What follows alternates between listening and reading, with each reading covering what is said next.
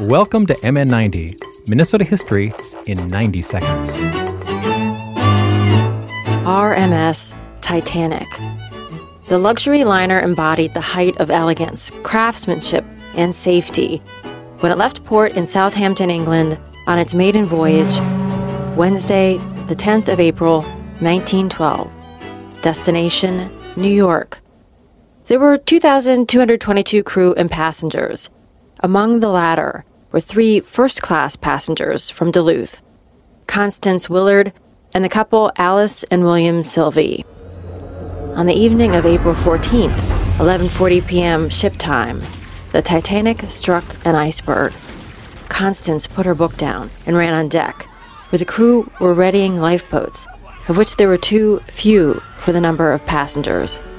Constance was able to snag a seat on one of the last. Meanwhile, William Silvey helped his wife Alice into her boat and promised to come later in another. But he was among the 1,503 people who perished that night as the distress rockets flared and the ship's band played.